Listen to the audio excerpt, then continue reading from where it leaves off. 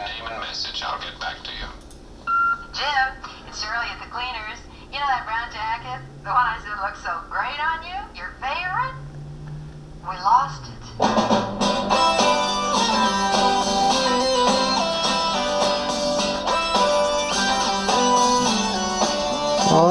Poor Jim Rockford. He never got good messages on that answering machine. It was always bad news. Welcome, everybody, to the Super 70 Sports Podcast. Today's show, I can't wait to get started. Anybody who follows at Super 70 Sports knows that I am a uniform and logo junkie. And my guest today is the perfect man to discuss this topic with. Todd Radom is a major player in the sports design industry, and if you don't know who Todd is, let me tell you, his resume is extensive. Todd created the visual identities of the Los Angeles Angels of Anaheim and the Washington Nationals. He designed the logo for Super Bowl 38. He designed the logo for the 2009 NBA All-Star Game, as well as the Basketball Hall of Fame. He designed the logo for the 2014 MLB All-Star Game and the World Baseball Classic, and the list goes on and on. You should really move over to toddradom.com after this podcast, take a look at his work, check out his great blog, and see all of the other designs that he has created that you're familiar with, but you just didn't know who the man was behind the design. But hey, let's move right into the topic of today's show and talk 1970s logos and uniforms. Joining me now on the Super 70 Sports Hotline, Mr. Todd Radom. Hi, Todd. Thanks for coming on. Hey, Ricky. Thank you so much for having me. Hey, I got to tell you, I'm so excited about this one. Ever since you agreed to come on the podcast, I've been thinking about this. All my thoughts on uniforms and logos have kind of been rushing over me like a fever. So to have a professional on the line with me today is fantastic. Well, thank you. I appreciate that. And I think more than being a professional like you, I'm an enthusiast and always have been. Logos and uniforms, people are just passionate. They love their logos and uniforms. And, my professionalism stems from being one of those people for many, many, many years. Well, let me ask you, before we really get into our critique and discussion and maybe even a little bit of debate about the 70s uniforms and logos, how did you ultimately get into your career and find your calling? Well, it's a good question. It's kind of a meandering answer, but I'll try to keep it on the straightforward path. So, it starts with family. I'm a graphic designer, obviously, and do some other creative stuff, but I am a fourth generation working artist. So I always say that my role models were right there in my own home. So I've got, my father sort of was a creative jack of all trades, did design and copywriting and photography. My grandfather was a painter and illustrator. His father was a painter. I have my brother's a photographer and a retoucher, and I've got a cousin who's a jazz drummer. And, so it was always sort of like, a career in the arts wasn't necessarily a slam dunk, but it was never discouraged. And, I always loved this stuff. So, went to the School of Visual Arts in New York City, which is I feel the finest art college in America. And I emerged out of there doing in the world of book publishing, so just pumping out book covers. And I've always been a sports fan, obviously. Got assigned a ton of, at that time, specifically baseball books. Baseball books were just huge in the late 80s, far more so than now. I mean, obviously print is different than it was then. And long story short, I accrued a pretty good portfolio of baseball-related projects, something I was really passionate about and knowledgeable about and could execute. And, always done a lot of freelance work in the middle, and I accrued enough of a portfolio of this kind of stuff that I cold called Major League Baseball. Literally, did a portfolio drop-off. Lo and behold, I got a response. They said, why don't you come in for a meeting?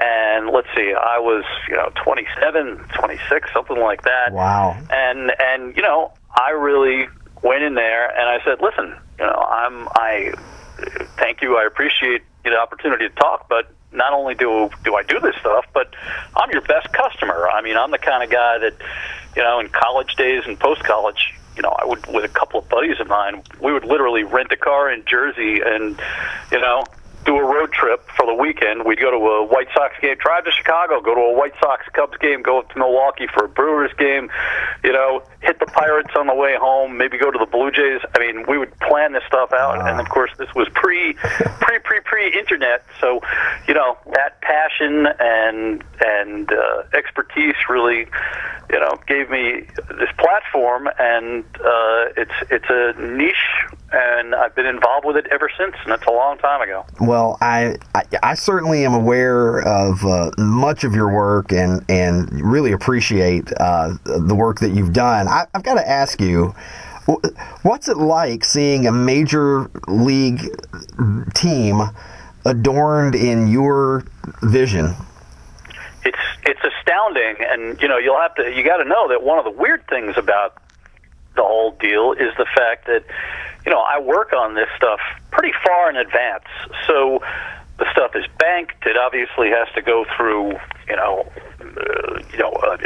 this meandering journey involving many stakeholders and levels of approval. It really is a process.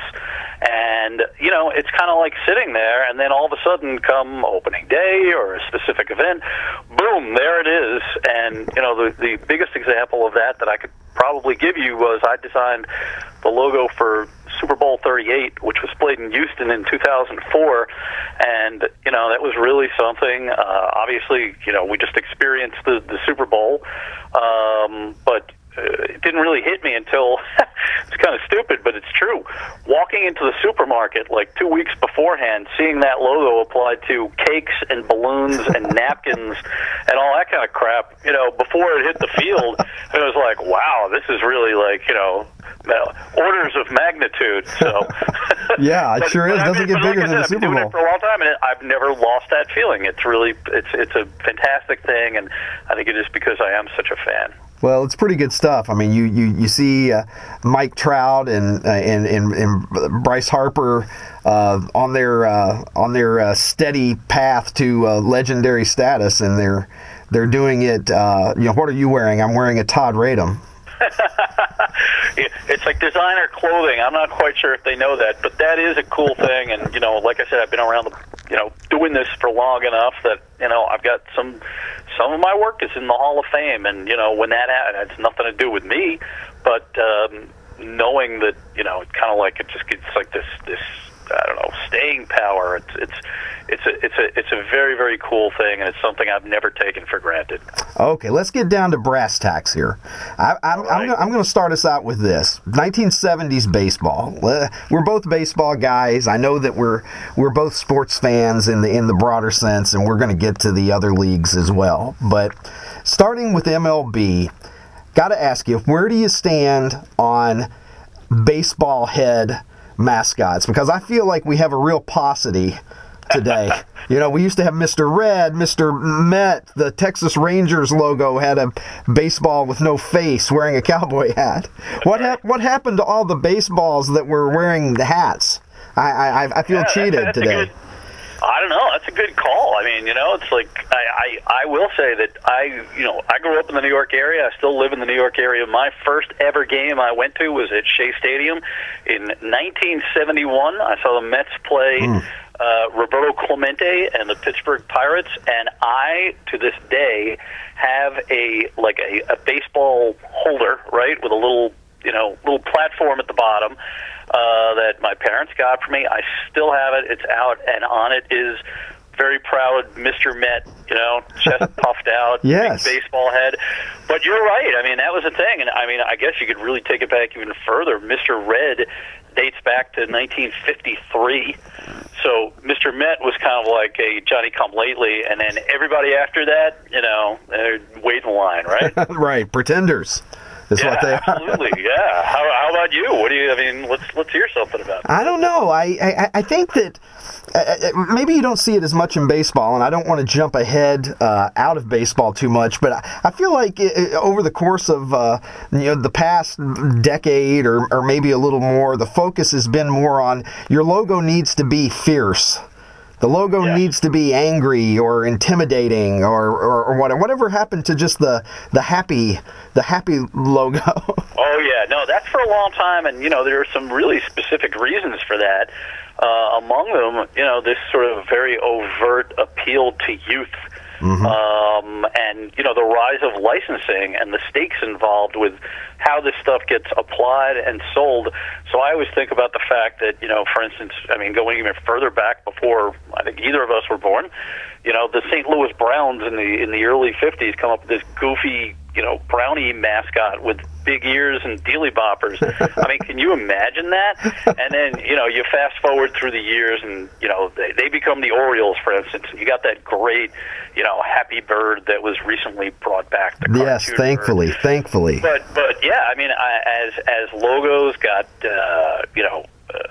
basically, everything got black, purple, and silvered up in the early 90s, it really kind of dovetails with that, and things ebb and flow, and we lost some fun somewhere along the way, right? I think we did. I mean, the 70s were just an explosion of color.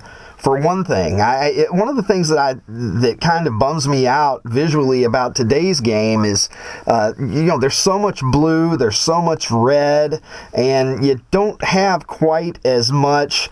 And I don't know. Maybe this is my imagination, but it just seems like the variety in terms of design. Maybe it's not even so much the colors as just a little bit more variety. Every team kind of has their their softball solid color alternate or their Sunday jersey or what have you. And you don't see the jerseys that really stand out from the rest, like the Astros Tequila Sunrise. Or the Pirates huge pinstripes. And I know that there are a lot of people who probably wouldn't want to see those things return, but I know from running the Twitter account, there's a good many of us, at least of a certain age, that probably would welcome the return of some of these designs. Yeah, I mean, I think, a couple of things need to be said. Number one, the explosion of Technicolor in the 70s was really a reaction. It started with Charlie Finley, right? And, in the early 60s, he was way ahead of the curve with this stuff. And, color TV comes into play. And like so many things, everything kind of like maybe moved over the line in the 70s. So, it was like this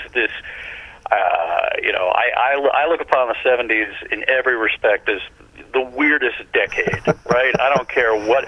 I'll challenge anybody alive today to come up with anything weirder. I mean, here, Richard Nixon's the president. People are wearing, leisure suits, and the hair was weird, and the facial hair, and our appliances, and everything was that sick green. What was it? It was Harvest Gold and Harvest Gold and puke green and all that stuff. Everything. And that's the way, contact paper and all this business. So shag carpet. It makes sense that sports uniforms track that, and it went too far.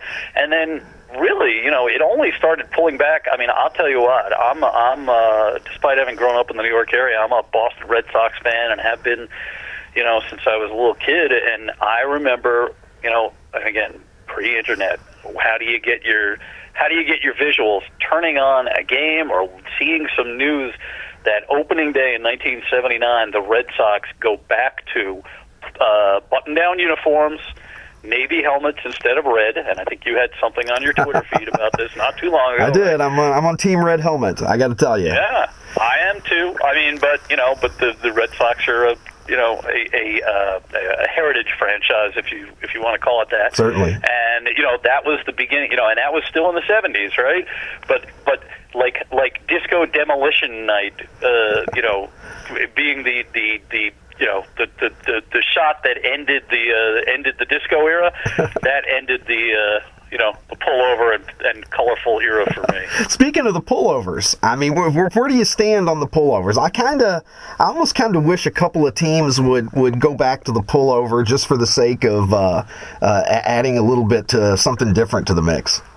Yeah, I agree. With the pullovers, there was something. Now, listen, every franchise can't do it. Again, we're never going to see the Yankees in pullovers. We didn't then, and we won't now. We shouldn't see the Dodgers in pullovers, right? But, a team like the Blue Jays, an expansion team, those, the uninterrupted nature of not having to deal with buttons meant that you had this, I love the Blue Jays uniforms back then. Love them now, too. But, you had this great decoration right on the belly that that had to move off to the side when they went button down. Right. So, yeah, I mean, there are several franchises, I think, that could benefit from that. And it really opens up if you look at the uniform as sort of like this blank canvas, it opens up a lot of possibilities. So, if I'm asking you your personal favorites from the 70s, what are some teams that spring to mind? In baseball, well, I've got this. I'll just throw a couple out here, and you should, jump on in and react. I mean, it all starts and ends with the Astros Tequila Sunrise, right? I mean, I remember just being astonished seeing that on the Saturday game of the week early in the 1975 season. It represented this like total reinvention of what a sports uniform could be to me at that time, right? And there's something just joyous and just so weird, and this is a team that played in the first dome and all this kind of stuff. But beyond that, I think about the 79 World Series and just seeing that on color TV, being with my parents in a restaurant, right? Like we went out for dinner, and on the TV I'm seeing orange against, yellow, black, all that kind of stuff. Just crazy. So those Pirates uniforms, I think, were super, like, just something crazy and wonderful. And you pair them up with those caps, and they're great. The Oakland A's, of course, because they were so prominent, and they played in 3 straight World Series in those uniforms. But the whole powder blue as road uniform, I think. Oh yes, we need to bring that back. For comeback. I love the Expos. Even before the racing stripe Expos, right? When, yes. Sort of just a beautiful uniform with that cap, and I've always said that they looked like, to me, a team from a different country, right? Yes. It really worked. That really, and that was, I mean, that tri-panel hat was such a departure from anything that anyone was wearing at that time. I mean, it was. I've actually heard Expos players from that era, I forget whom, but say that the guys on other teams were laughing at them because you go back to the circus or whatever. But where are the propellers? Right? right. But I love that cap. Well, and I'll tell you, a very underrated and sort of short-lived uniform set was, of course, close your eyes and think of maybe the seminal individual moment of the 70s in baseball, and that's Hank Aaron hitting his 715th in that Braves uniform, and the road version of that royal blue. And I'll tell you what, I write for Sporting News. I'm a contributing writer, and I had an opportunity several months ago to speak at great length with a fellow named Waylon Moore, who was the Atlanta Braves graphic designer in those years, and he designed those uniforms, and he told me all about the process, about what he was aiming for, about this sort of, move toward modern, but with some sort of classy elements built in, and, that's a pretty amazing uniform. That's my favorite. Right? My favorite Braves uniform. The sleeves are a stroke of genius. Well, he talked about, this totality of, why not design the sleeves? Think about how they interact with the front of the uniform and how the lettering interacts, and everything was designed on that, and everything was intentional. And it's pretty, in this bold age of experimentation, he really gave great thought to it. And I suspect that wasn't necessarily the case with a lot of other teams. Yeah, that's really interesting because lots of times it's really the exception rather than the rule when we know the backstory of where some of these uniform designs came from. And it's interesting to me, even speaking with you about this, how many people in the world know that you designed the Angels or the Nationals uniforms, or that you designed the Brewers back in the 90s. I mean, people just don't know. Even I didn't know until pretty recently myself. And so it's like these guys who have made such terrific contributions, in my opinion, to our sports culture, and yet they've done so in anonymity and probably not compensated. Particularly back in the day, probably not compensated very well either. Yeah, I mean, and again, a guy like, you could really take this way far back. At the turn of the 20th century, you had managers basically designing uniforms, and they'd have some manufacturer come in and, execute that vision.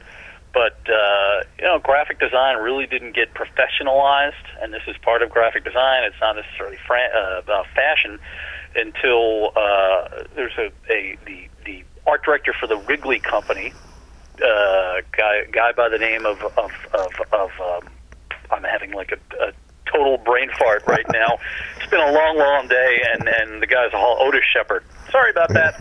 Otis Shepard designed the Chicago Cubs uniforms for Phil Wrigley in the 30s, and really professionalized design for sports. I can't believe I froze on his name just now, because he's probably the most influential graphic designer in the history of sports. But he did the uniforms for the All-American Girls Professional League, designed the Cubs uniforms, for years, designed the bleachers at Wrigley Field and the scoreboard and the flags and all this stuff. Goodness. So, everything kind of stems from there. But at that time, there really wasn't a licensed industry. Let's face it, you really couldn't buy a replica jersey if that's what you're into until not so long ago in the scheme of things, 25 years or whatever. And there's money riding on it now in a way that really wasn't then. That's interesting to me, the money aspect of it, and how much of a team's, obviously in professional sports, there's the financial consideration is probably omnipresent in the minds of the executives. But I wonder how much of the decision in terms of where teams are going to go when they launch a new logo or they redesign their uniforms, how much of that is it with how much revenue can we generate in terms of jersey sales and things of that nature? I don't really think it's a consideration, because you have to consider the fact that because of the structure of each of these leagues, it's all governed by a properties division. So if a Major League Baseball team, the Arizona Diamondbacks, for instance, change their uniforms, for the most part, they split those proceeds 30 ways. So it's really not a cash cow at all. 9 times out of 10, I always say this, changes in professional sports identity are based upon one of two things. Number one is to break this cycle of failure. If you are associated with an era of failure, you change up the look, whatever that might be, and, it's a statement to your fan base. And then number two, a change of ownership. Let's face it, owners of professional franchises are, for the most part, billionaires, unless you're the Green Bay Packers, right, which is an unusual model. And billionaires who acquire this franchise want to impart their stink on it. Do you? That's a great way of putting it. Do teams devalue themselves in some way if they go to that well too often over a relatively short period of time? They can. It's a very good point you make. They can. And again, I think it really depends upon the franchise. A team like, this tradition-bound franchise, for all the right reasons, like the St. Louis Cardinals or the Yankees, they should really never change. They can dabble around the edges, but there are certain teams that have you can sort of chip away at your equity, your visual equity, to the point that it causes sort of marketplace confusion, and you do see that on occasion. You definitely see that on occasion. And again, it wasn't as big an issue. We're talking about the 70s. A team like the Padres changed their uniforms almost annually in the 70s. They kept the core colors of brown and gold, but that identity thing really wasn't as structured to the extent that it is now, and really the number of stakeholders involved, the people who have their fingers in this stuff, and the number of games broadcast, the visual impressions were probably far less back then, so it wasn't as big an issue. The Padres are an interesting case for me. I mean, first of all, they were the only team in baseball when I was a kid that, unless I'm really blanking somewhere, for whom brown was a part of their color scheme. I can't think of another team in baseball during that time. Baseball, no. I mean, there have really only been the St. Louis Browns, but well before our time, and the Padres. And I'm ambivalent about this. I'll be honest with you, and I've said this to lots of people in lots of places. I saw those uniforms play in person. There's great affection for them locally, and they're funky looking and they're different and all that. But I've always said that brown is like UPS. It's like brown is. There's a reason you don't have a lot of teams. There's something else that brown gets compared to that we won't mention, but when people... I didn't go there. You alluded to it, but you didn't take it over the line. But and I also say that in today's world, think about your in-stadium experience, or think about watching a game on TV, right? You walk into, I was in Cincinnati last year, right? And that is a red experience. The seats are red. There are LED lights that are all over the place. Ribbon boards that are red. There is a visual unity that exists. Yes. Now, imagine activating brown. And imagine, just everything in that stadium being brown. Brown ribbon. I mean, it's just not necessarily. Don't wish what you. Well, I'm a bring. Work out well. I'm a bring back the brown guy, but I will admit you're making me stop and think. Because listen, the Padres this year are going to trot out brown at home on Friday nights as part of their regular repertoire. So I think they did a nice thing. They understood the fact that there was if not an outcry, that a segment of the population wanted it, and it's fun. I mean, that's a great thing. And there too, I was out there a couple of times last year. You walk around that ballpark, you see people in brown and gold jerseys, and you see blue, and yes, they can coexist. And I think so long in that case as Navy's driving the bus, then the brown can live. Yeah, well, I was out there a couple of years ago myself, and one of the things that struck me, they were playing the Cardinals, and Cardinals fans travel well anyway. But it almost, as you were looking around the ballpark, it was a little bit visually deceiving because, of course, all the Cardinals fans are wearing red, and the Padres contingent I kind of felt was split up into various factions, across the ball. Some people, and it didn't. You go to a Dodger game, and I go to a Dodger game the next day, and of course it's a sea of blue. And for the Padres, you got some people that are wearing the throwbacks. You got other people that are wearing the late '90s era Navy blues. You got other people that are wearing the current uniform set, and it was just kind of it looked a little bit like mixed up confusion. No, totally, and I'll give you two things. Number one, I always say this, but sports is very tribal in nature. We're part of a community. We're part of a tribe. So if you are, part of the Dodgers tribe, you're all about blue. The Angels, even if they're not rivals, they're in the same geographic area. They are red, and I always compare it. Coke is red, Coke is established, and Pepsi is blue, and Pepsi is younger, right? And so on down the line.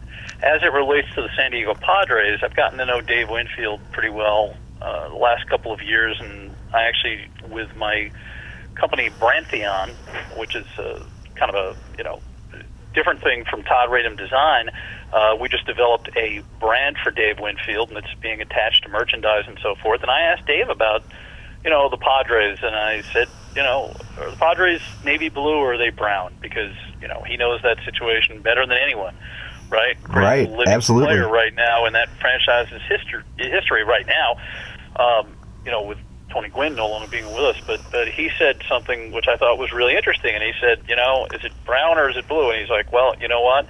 Winning will decide. The day that they win a World Series, that's going to tip the balance one way or the other. And I thought it was a really he's probably right. Observation. Yeah, he's right. Until then, I guess it's still kind of a jump ball. And you know what? We do live in a world where the University of Oregon, starting several years ago, started trotting out a different uniform and helmet combination for every one of their football games. Oh. And we do live in a world where people are determining whatever their identity is, and this is. It's life in 2016, so that could well transcend to sports uniforms. And, you could dilute it to the degree that you referenced earlier, but if you could somehow find a way to make that hang together, maybe it's not the worst thing in the world. Okay, well, that's a point that I think is worth some further examination. What we've seen, especially at the collegiate level, with what seems to be with some teams, it's just a different look every week. And for the most part, up until now, we haven't really seen that invade the four main professional leagues yet. Is that an inevitability, or is it going to get to the point where we're seeing that sort of thing going on in MLB, the NFL, etc.? Because when Nike got the NFL uniform deal, I sort of feared, for lack of a better term, I feared the Nike-ization of the NFL. I concur, absolutely. Well, I think to a small extent, we're starting to see this. An example of this would be the fact that I think it was 2 seasons ago, maybe 3 at this point. I don't know. The years are flying by here, but the Milwaukee Brewers utilized 13 different uniforms in the course of their 162-game regular season. Goodness. Okay, so think about that. And I'm talking, one-offs, alternates, Negro League salutes, throwbacks, all this kind of stuff. Turn on an NBA game on any given night, and you're going to see hardwood classics. The Warriors, for instance, prominent team defending champions. They're wearing their city jerseys. They are, we're already seeing. Yeah, the Pacers wearing the hickory from Hoosiers. Yeah, exactly. I was just thinking that. Yeah. Exactly. And that doesn't, there's no team identifier whatsoever with the Pacers, but, it's fun stuff, and people know who they're looking at, I guess, at the end of the day. But yeah, if Oregon and, Maryland and the colleges have really taken this to this crazy level, I'm not sure you're ever going to see the Boston Red Sox trotting out 162 different uniforms necessarily. But, if a team like the Padres or the Brewers, or, there are several teams who really do run a different lookout with great frequency. Maybe it's not the worst thing in the world there either. Sports is about fun, and as long as it's not overtly commercial, I suppose people aren't going to get turned off with it. Who are the grandfathers of the mix and match? I mean, are we going back to the early '70s athletics with that? No, I mean you can go way back. I mean, baseball's had alternate uniforms for dating back to the early years of the 20th century. The Cubs in the 30s were running out 4 different uniforms a year. I have, some reference that I found, which, the Chicago Chuck Klein will be wearing 4 different uniforms this year. Hack Wilson's being outfitted with, 8 uniforms, two sets of home and road. I mean, so, and sometimes they were just, absolutely unconnected to everything else within the set. I discovered this year that for instance, there's a kind of an obscure Chicago Cubs uniform, not to get into the weeds, with a beautiful script letter forms that read Cubs on the chest, right? I mean, Babe Ruth hit his, cold shot home run against Charlie Root who was wearing that uniform. Well, the Cubs at that time, like they are now, were blue and red, but this uniform just came to light, was black and gold. I mean, it had nothing to do with anything. So this goes back a long way. Did not know that. Yeah, that's pretty out. That's pretty out there, even by today's standards. It is, and like everything else, things kind of settled into this very comfortable space in the 1950s. Like America itself in the Eisenhower years. It's this metaphor for conformity.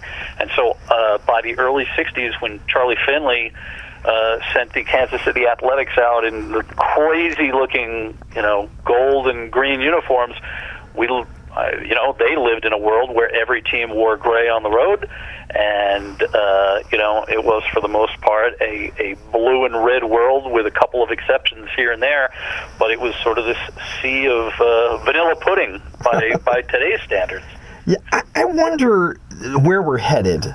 If you had to look into your crystal ball ahead 20 or so years, is there anything that you think is on the horizon stylistically or any sort of tipping point that we're going to hit that is going to change things from what we've been used to over the course of the last decade or so? That's a great question, and, I'm always, I think it's very instructive to, as we look forward, to look backward. And, if we're looking forward 20 years, well, let's take a look backward 20 years and see how things changed, because these, like so many things, these things run in very finite cycles. Now, I'll point to the fact that I look at 1987 as this turning point, and really that's when the 70s and early 80s died, because in 1987, I think something like 7 teams adopted very traditional uniforms in Major League Baseball with buttons, and, it was a complete rejection of everything that came before. We look forward now to today, years later, and and that's almost 30 years, and things are pretty much the same. It is we have a template where teams wear belts and everybody's wearing buttons, right? We talked about this, and the cap is a cap. We don't see much stirrup, but that's unfortunate that that's really been lost. But that's a function of I don't know, it's player preferences. But all of a sudden this year, we're going to see something that I don't know if it means that it's a trend or not, but it's kind of like the first rock thrown through a window, and that is the fact that the Arizona Diamondbacks are going to wear uniforms with sublimated printing. And for those who really aren't, in tune with what that is, or maybe haven't seen them, it's like a pattern that is printed directly on the jersey. And if you think about the NBA of the 90s, these big patterns, the Milwaukee Bucks and the Raptors, right? This was very popular then. The technique has been, much improved upon in the 20 years since. So, all of a sudden we've got something a little bit different. If I look down the road, I think it's really, really difficult to think this way, because, again, we live in a world where trends are so ephemeral. They come and they go so quickly that it's almost impossible to project a year forward and imagine what that might be. Sports graphics in general really devolved from all of the craziness that took place in the 90s. At that time, we were transitioning as professionals from doing things traditionally, literally drawing them and taking photographs of them, to, everything being digital and working on the computer. So we were able to do things that we couldn't do before, and consequently things really kind of like blew up. It was this era of experimentation. Well, everything devolved there. I think we're ready to ramp it back up to maybe some things that are a little bit more flamboyant again. I think that you may be right, and I think you're very likely right, actually. And while I'm a fan of flamboyance, the kind of flamboyance that we may be headed for might bring out the old fogey in me. I mean, suddenly become a traditionalist. And listen, but I think that you've got to do your personal market testing. If there's somebody in your life who is 20 years old and is a sports fan, they are totally embracing, these really, outlandish NBA uniforms maybe from the 90s. We all associate, this is how this conversation with you and I started. We all have an affinity for, what we grew up with, but there's a generation of people whose, attention spans are different from ours might have been. And whose, set of standards in terms of their expectations of what their teams are going to look like as sports fans.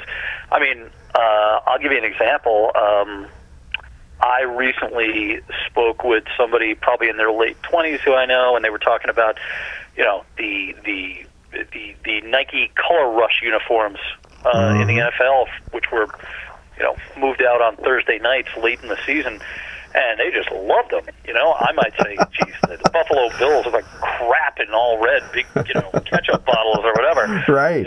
It was a ketchup versus mustard. Was it? Was it L.A. and St. Louis? Well, L.A. now, but was it? I think St. Louis and Tampa Bay. I think. Yeah, that was hard on the eyes, and of course there was the Jets and the Bills in the first matchup for that thing, and they absolutely confounded colorblind individuals because they weren't able to differentiate one team from the other. That's terrible. I'm fortunate not to be colorblind, but that's right? That's if you're alien, I don't know what percentage of people are colorblind, but let's not alienate our fan base here with fancy uniform gimmicks. Yeah, well, there you go. The minute that we always talk about form versus function, right?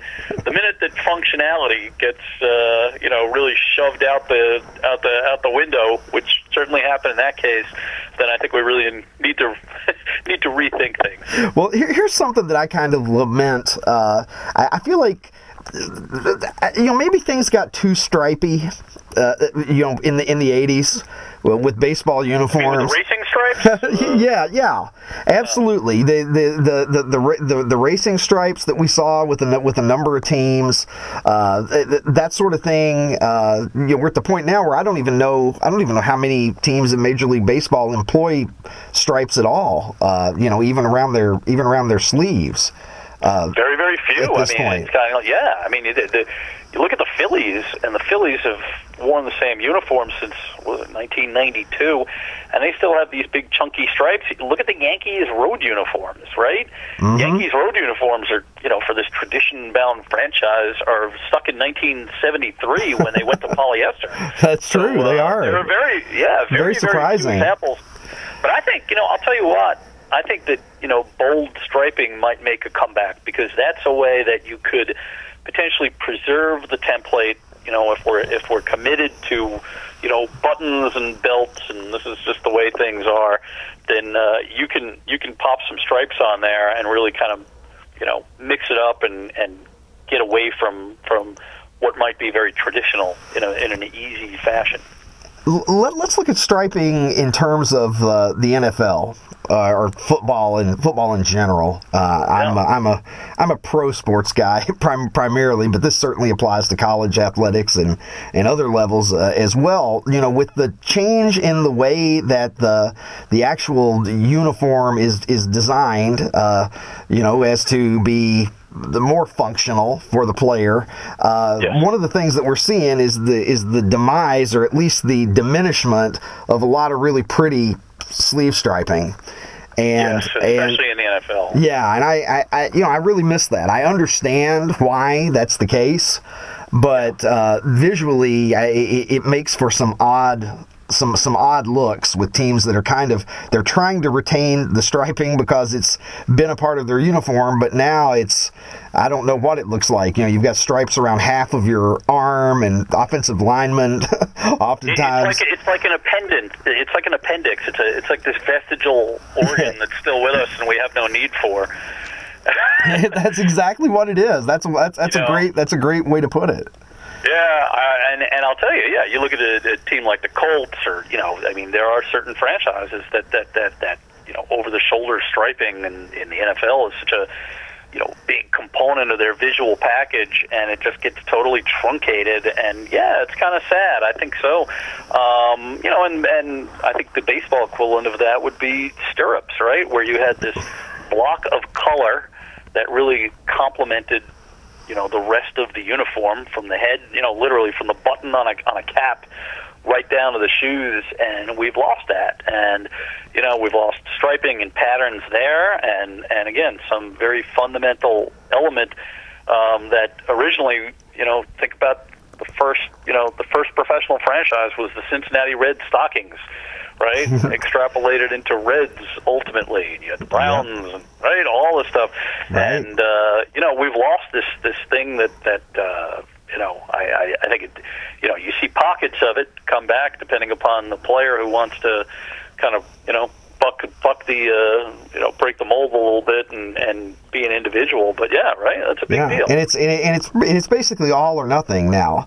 Either guys have them jacked up to their knees, or you got nothing at all. The stirrup that's kind of just up the calf or whatever is that basically that look no longer exists. And who knows? I mean, it's funny. I recently I participated in an event. It was a hot stove discussion, and one of the panelists was a major league pitcher, young guy. And when the thing was over, we were just chatting. A bunch of us were chatting, and we were talking about uniforms. And we were talking about color and uniforms and all this stuff. And now that I think about it, it didn't necessarily have to do necessarily with stirrups, but I want to take a look and see if he wears stirrups because shows a little stirrup in whatever way, shape, or form. Because I would think that a guy like that, they think about these things. Yeah, I mean, and all it's going to take at some point is you get a handful of the right guys doing it. And it might be the thing that every kid playing baseball thinks is the cool thing to do again. Well, there you go. Get a Mike Trout to show perfect stirrup, or wear his uniform a certain way, and that could well influence an entire generation. Yeah, I feel like it's incumbent upon me to try and spearhead this movement. We need to start a change.org petition, perhaps. We do. I don't know what the hashtag will be. Will it be like Mike Trout in appropriate hosiery or something? I think, we'll need to we could start a marketing campaign, but you're right. It all starts with a hashtag. So we'll figure out a way to keep this under 140 characters, and this is how revolutions start. That's it. Maybe one day when they look back upon this podcast, you mean the Mike Trout podcast? It was a turning point. Well, let me ask you. It was a pivotal moment. It could well be. It could be. I mean, we're early in the 21st century. I mean, this could be, the thing that we're both remembered for. It could be our only ticket into the Hall of Fame. Well, without having to pay to get in. Well, I know that you have some of your designs there. So I am but a humble educator. So I need any ticket. I literally need a ticket to get into the Hall of Fame. Is what I'm telling you. So I need a metaphorical ticket at this point. Hey, let me ask you a few things about the NFL with the time that we have remaining here, and I gotta ask you. I mean, we're going slow. We haven't even talked basketball or hockey yet. Can I get you? That's episode 2. That's episode 2. Okay, good. I want to get you back on, and we'll put this thing into 2 segments because there's just too much uniform goodness and badness to be covered in but 45 or 50 minutes. But while we're still talking NFL, I want to ask you, where do you stand? This for me is one of the questions that I feel like I have to ask every human being that I meet in order to assess what kind of person they are. What did you think of the Tampa Bay Buccaneers creamsicle uniforms? And there is a right answer, Todd. I'm telling you, there's a right answer to this. I feel strongly. Absolutely. So wait, I have to. So at the time that they were out, or now? Well, if the impression is different between your young self and your mature self, I would certainly be interested to hear how you have evolved on the issue. All right. Well, you know what? I liked them then, and I'm going to tell you why I liked them then. I am going to turn 52 years old very soon, and I remember the World Football League very, very well. Matter of fact, my father I never went to a New York Stars game, but he used to take my brother along, and I still have some programs here from the World Football League. And in the World Football League, you had the Southern California Sun, and they used to show these games. The Carling sponsored these games. The game of the week, the Philadelphia Bell, the Southern California Sun wore magenta and orange uniforms, okay?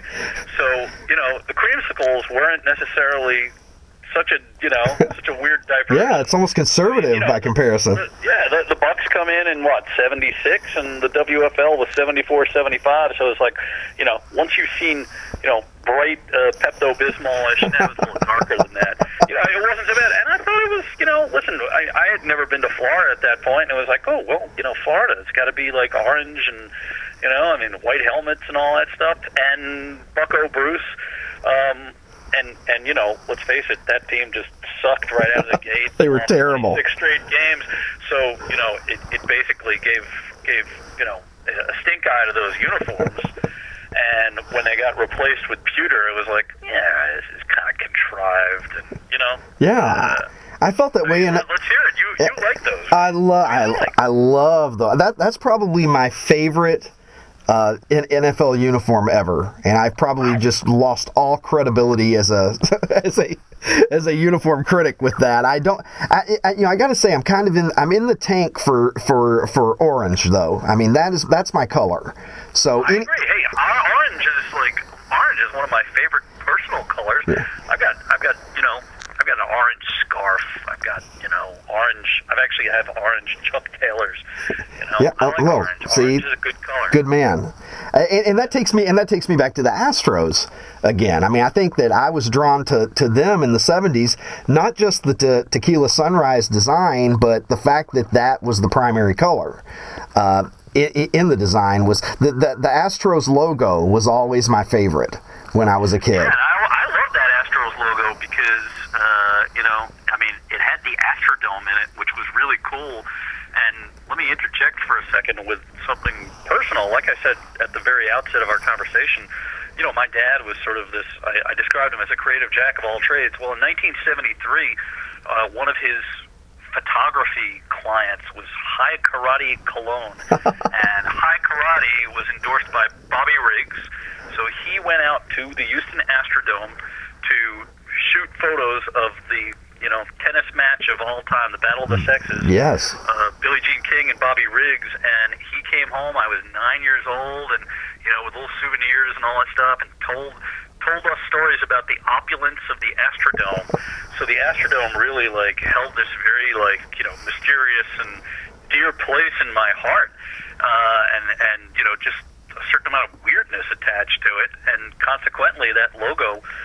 I associate with all of that. That is very much in line with my own experience. I never got to go to a game at the Astrodome. In fact, I went to Houston last summer for the first time that I'd ever been there, and I went to a few Astros games, but the highlight of my trip by far was going and basically kind of creeping around the Astrodome, if you will.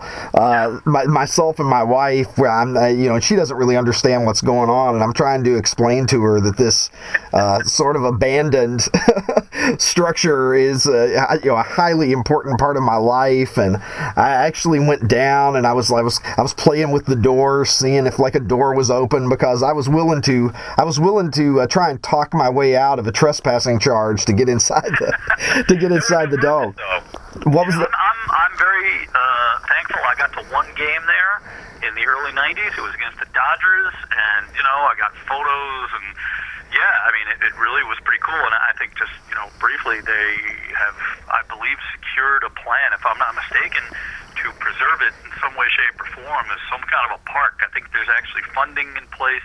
And really, I do know a guy who is very involved with all that out there. So okay, so get some more info from him. Okay, my chances of getting into. So you're telling me that there's a chance that I'm going to get inside the dome one day. That's a bucket list item, and if they convert it into something, I don't have to risk going to jail, which would be nice. No, we don't want that happening. But like I said, if you were going to go to jail, that would be that could be a worthy win. Right. I mean, if as reasons go, that's right, exactly. It's not bad. But it's funny.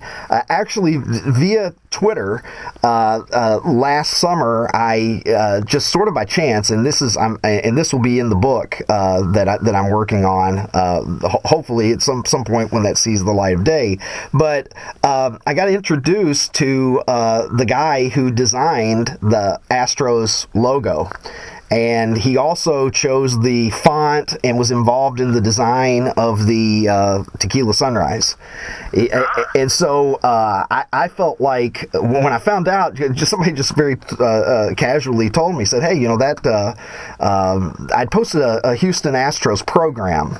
And he said, my father-in-law did the artwork on that program. And so I messaged him on Twitter and said, oh, wow, really? And he's like, oh, yeah, he did a lot of things. He designed the logo and the uniforms. And it was sort of like that moment where the needle goes across the record, and it's like... I think you need to have him on this. Well, I very well might. It's funny. He and I are actually... He was quite young at the time that he designed the original logo. And so he and I actually are really good friends now. And when I went to Houston last summer, he was actually kind enough to put me up at his house for the weekend. Yeah, and he's just a wonderful man. Harry Brashear is his name, and just a terrific guy. And he's got a pretty interesting story. So, but that was a great thrill for me. I remember, at the time thinking, oh my, I'm laying there in bed and I'm thinking to myself, man, I'm friends with the guy who designed the Astros logo. How cool is that?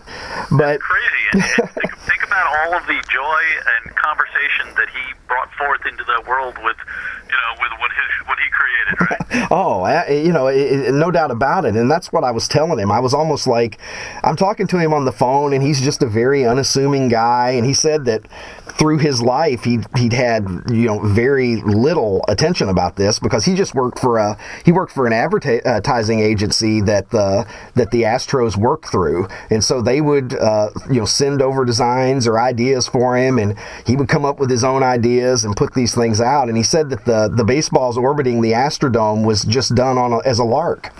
Nothing that they were sending over was being viewed favorably by the brass, and it just kind of as a joke. He said, well, maybe we'll just do baseballs orbiting the Astrodome. And so he drew it up and sent it over, and sure enough, they liked it. And all these years later, it's stuck in our collective memory. It's great. Yeah. So the Buccaneers, one of the things that really disappointed me is, and it's going back to the Dave Winfield theory of your identity is, what you've won a championship, or in this case, multiple championships. For me personally, I feel like the Patriots redesign in the early '90s was unfortunate. Well, you know what? I might beg to differ on that, because I think that at that time the Patriots were this moribund franchise. They were on the verge of moving to St. Louis. They were gonna that Pat Patriot was not beloved at that time. In retrospect, it's like this really cool, quirky thing that we associate with the franchise. But the Patriots modernized what they put forth what they did in the early '90s, and let me tell you, by the standards of the era, that's a pretty refined logo, and it stood the test of time for a couple of reasons. Number one, it wasn't as outlandish as many identities in sports that were put out there at that point. And number two, of course, it's associated, as you said, with this era of greatness. And in their case, they sell a ton of stuff with Pat Patriot attached to it.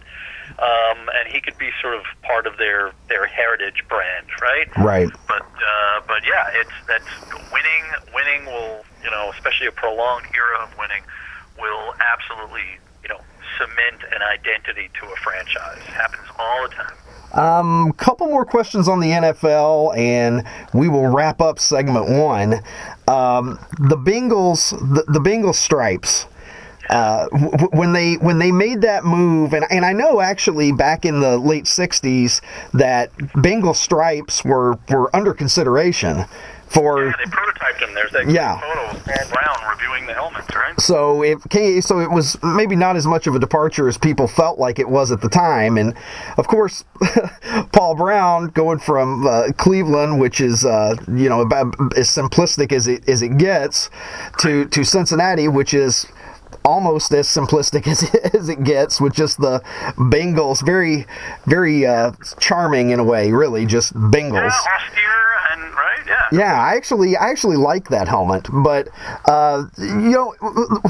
where did you stand at the time, and what do you think now about the Bengals helmet? Because that's always been one that has stood out to me as being on the sort of like a standard deviation away from what you see with most helmets. Yeah, no, you know what? I was fascinated when that came out, and it really, struck me as just like, wow, this is just completely different. It's really cool. And I still think it's cool. I don't like the uniforms, but I think the helmets have really stood the test of time. And one of the reasons, doing what I do professionally and have thought about it at great length, probably, too much length, is that, I kind of come back to the very first decorated NFL helmet, which was the LA Rams, back to LA now, right, with that ram horn. That was in 1948 or whatever. And when you think about it, it's not a logo. It's really using the totality of the helmet as a decoration. Whereas, think about the Packers, the 49ers, or the Giants, right? I mean, that's a logo. Yep. It's not all over. So, here is this team that really identifies this team as the Cincinnati Bengals in a very, unique and tangible way. I love them. I really do.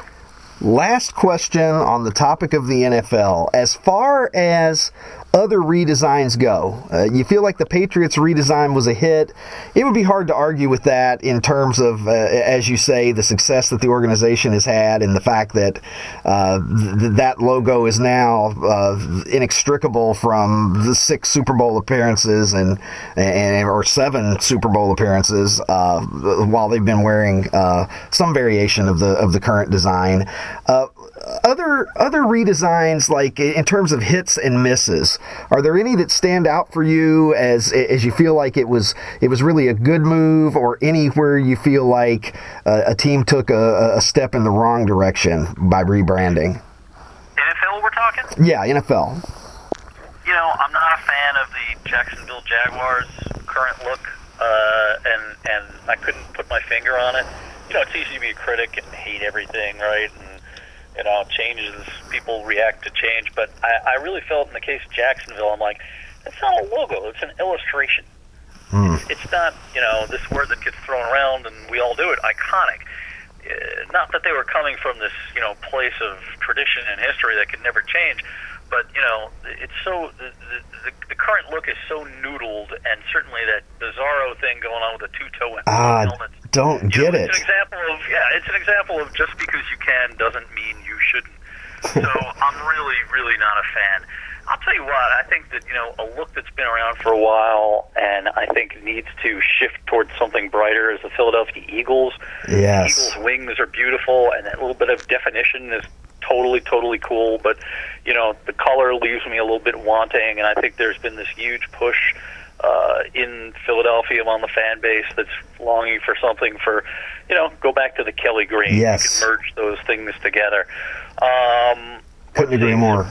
Yeah, some other, recent ones. I don't know, the Seahawks really a very progressive look, and, that's a real Nike-fied thing. I think it works for them. I really do, and I think that the neon green, as long as it's not, the whole uniform, that little hit, I really like it. I think that they stepped the original up to a look that, it's derived from that clearly. There's a connection, but it really works for them, and I really do like it. Yeah, I would agree with that. I think that I think there was at least one game somewhere along the way, maybe more than one game, where they actually wore the Volt. I think it's Volt green that they wore, right. that they wore it as like the main color of the jersey, and that was a little much. Right, but just like that little hit in the logo, and as part of the trim, I think it's really pretty cool, and and I think that it's like a very as tasteful an evolution as you can possibly get, given the the modern aspects of it and a lot of the bells and the whistles of it. Right. What did you think about the Dolphins? I like certain parts of it, and I didn't like certain parts of it. I like the return to this more vibrant aqua, because I don't know what they had become at a certain point, and just the amount of white was really cool. But the the logo leaves me a little bit cold. I think the logo sort of it's stylized to the point that it could be like a transit system or a bank. I'm not quite sure. Right? What do you think? That's interesting that you say that. I think the thing that bothers me about it is that they changed the helmet stripe. Yeah, no, you're right. You're right. And I think that I would like it a lot more if the helmet stripe was primarily orange with the aqua accents rather than what it is.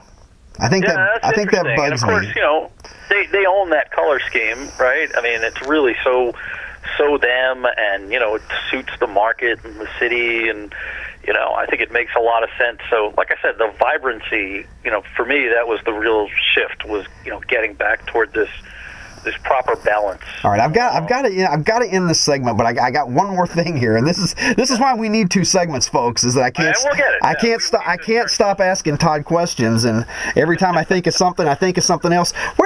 Where do you stand in terms of getting a little bit funky and creative with the numerals? I mean, I'm not saying that everybody has to go varsity, but right. But sometimes it seems like it's gotten to the point where, again, we're losing something in terms of basic function. No, I agree, and I'll tell you what, I have a friend of mine who I went to college with who has been the team photographer for the New York Jets for, 20-something years now. And I remember, when the aforementioned Jacksonville Jaguars came into the league, in the mid-'90s, him saying to me they had a triple outline, right, around their numbers, and there was a very clear varsity numbers, but with just a lot of outline and a lot of color, and him saying to me that, the functionality of it was kind of lost at that point. Stylization, yeah, I mean, at the core, and believe me, I've designed a ton of number sets for different teams and, letters, and yeah, I think that it's got to be readable. That's the thing. And yeah, I think, especially as it relates to football, I am not a fan of the Pittsburgh Steelers italicized sans serif numbers. I somehow in my mind I picture the classic Steelers teams of the 70s, 80s with those just honest and solid, and I think there's something there's a little bit too much movement within those. For as me. Solid as the work ethic of the people of Pittsburgh. Yeah, the market suits the franchise, the personality, the DNA, if you want to call it that.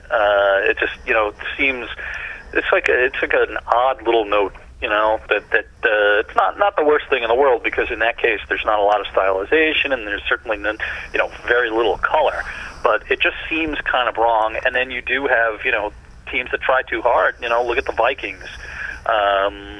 There's something about those. They're all wiggly. I don't know. I mean, I'm just a little like I'm left wanting a little bit. Bothers me, that they're not the same. At least for I don't know if it's all of it, but some, but they're literally not the same. If it's on the goes against the uniformity. Yes. I would absolutely agree. It's one of these. I absolutely agree. Kind of violates my uniform OCD. Or something. It just bothers me. I just want to go and like re-outfit them in, Alan Page's jersey or something, and say, here, wear this instead. Well, you can't go wrong with that.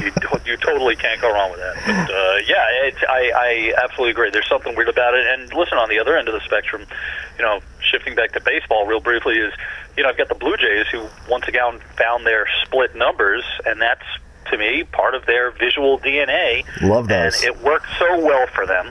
And I just love the rebrand from several years ago, because, again, it built upon what they originally were, took them back to where they were, but, kicked it into the middle of the 21st century here. Yeah, that was a couple of really, really well thought redesigns there in the AL East over the course of the last few years between Baltimore and Toronto. Those are a couple of ball clubs that really did themselves a favor, I think, by going back to the past and doing it with a little bit of an eye on remaining contemporary. Yes, and I think that in both cases, there's quite a bit of empirical evidence that says that the fans have embraced that, and certainly, there you go again. Winning helps a lot of things. And in both cases, there was a little bit of a resurgence for each franchise that coincided with each respective change. Todd Radom, I'm having so much fun with this. What do you say we do it again? Ricky, we've got to get to the NHL and the NBA, so I foresee a whole other segment in our future. And not to mention the ABA, and maybe even a little bit of USFL, WHA. We've still got some stuff to talk about. Yeah, we certainly do. There's a lot of ground to be covered, but I think we put down a good foundation tonight. We certainly have. Todd, thanks so much for being on. We'll do it again next time. Thank you for the opportunity, Ricky. What a great conversation. Thanks a lot. All right. Oh, man, how much fun was that? Todd Radom. What a terrific guy. And we're going to do it again. Stay tuned in upcoming weeks for part 2 of the Todd Radom Super 70 Sports Podcast. It ought to be amazing stuff. We'll talk NHL, NBA, WFL, USFL. And I think one of the things that I learned today is that magenta and orange is actually a pretty good combination. The Southern California Sun was onto something, and some team needs to be bold enough to bring that color scheme back. Until next time, I'm Ricky Cobb saying thanks for listening to the Super 70 Sports Podcast. Catch you next time.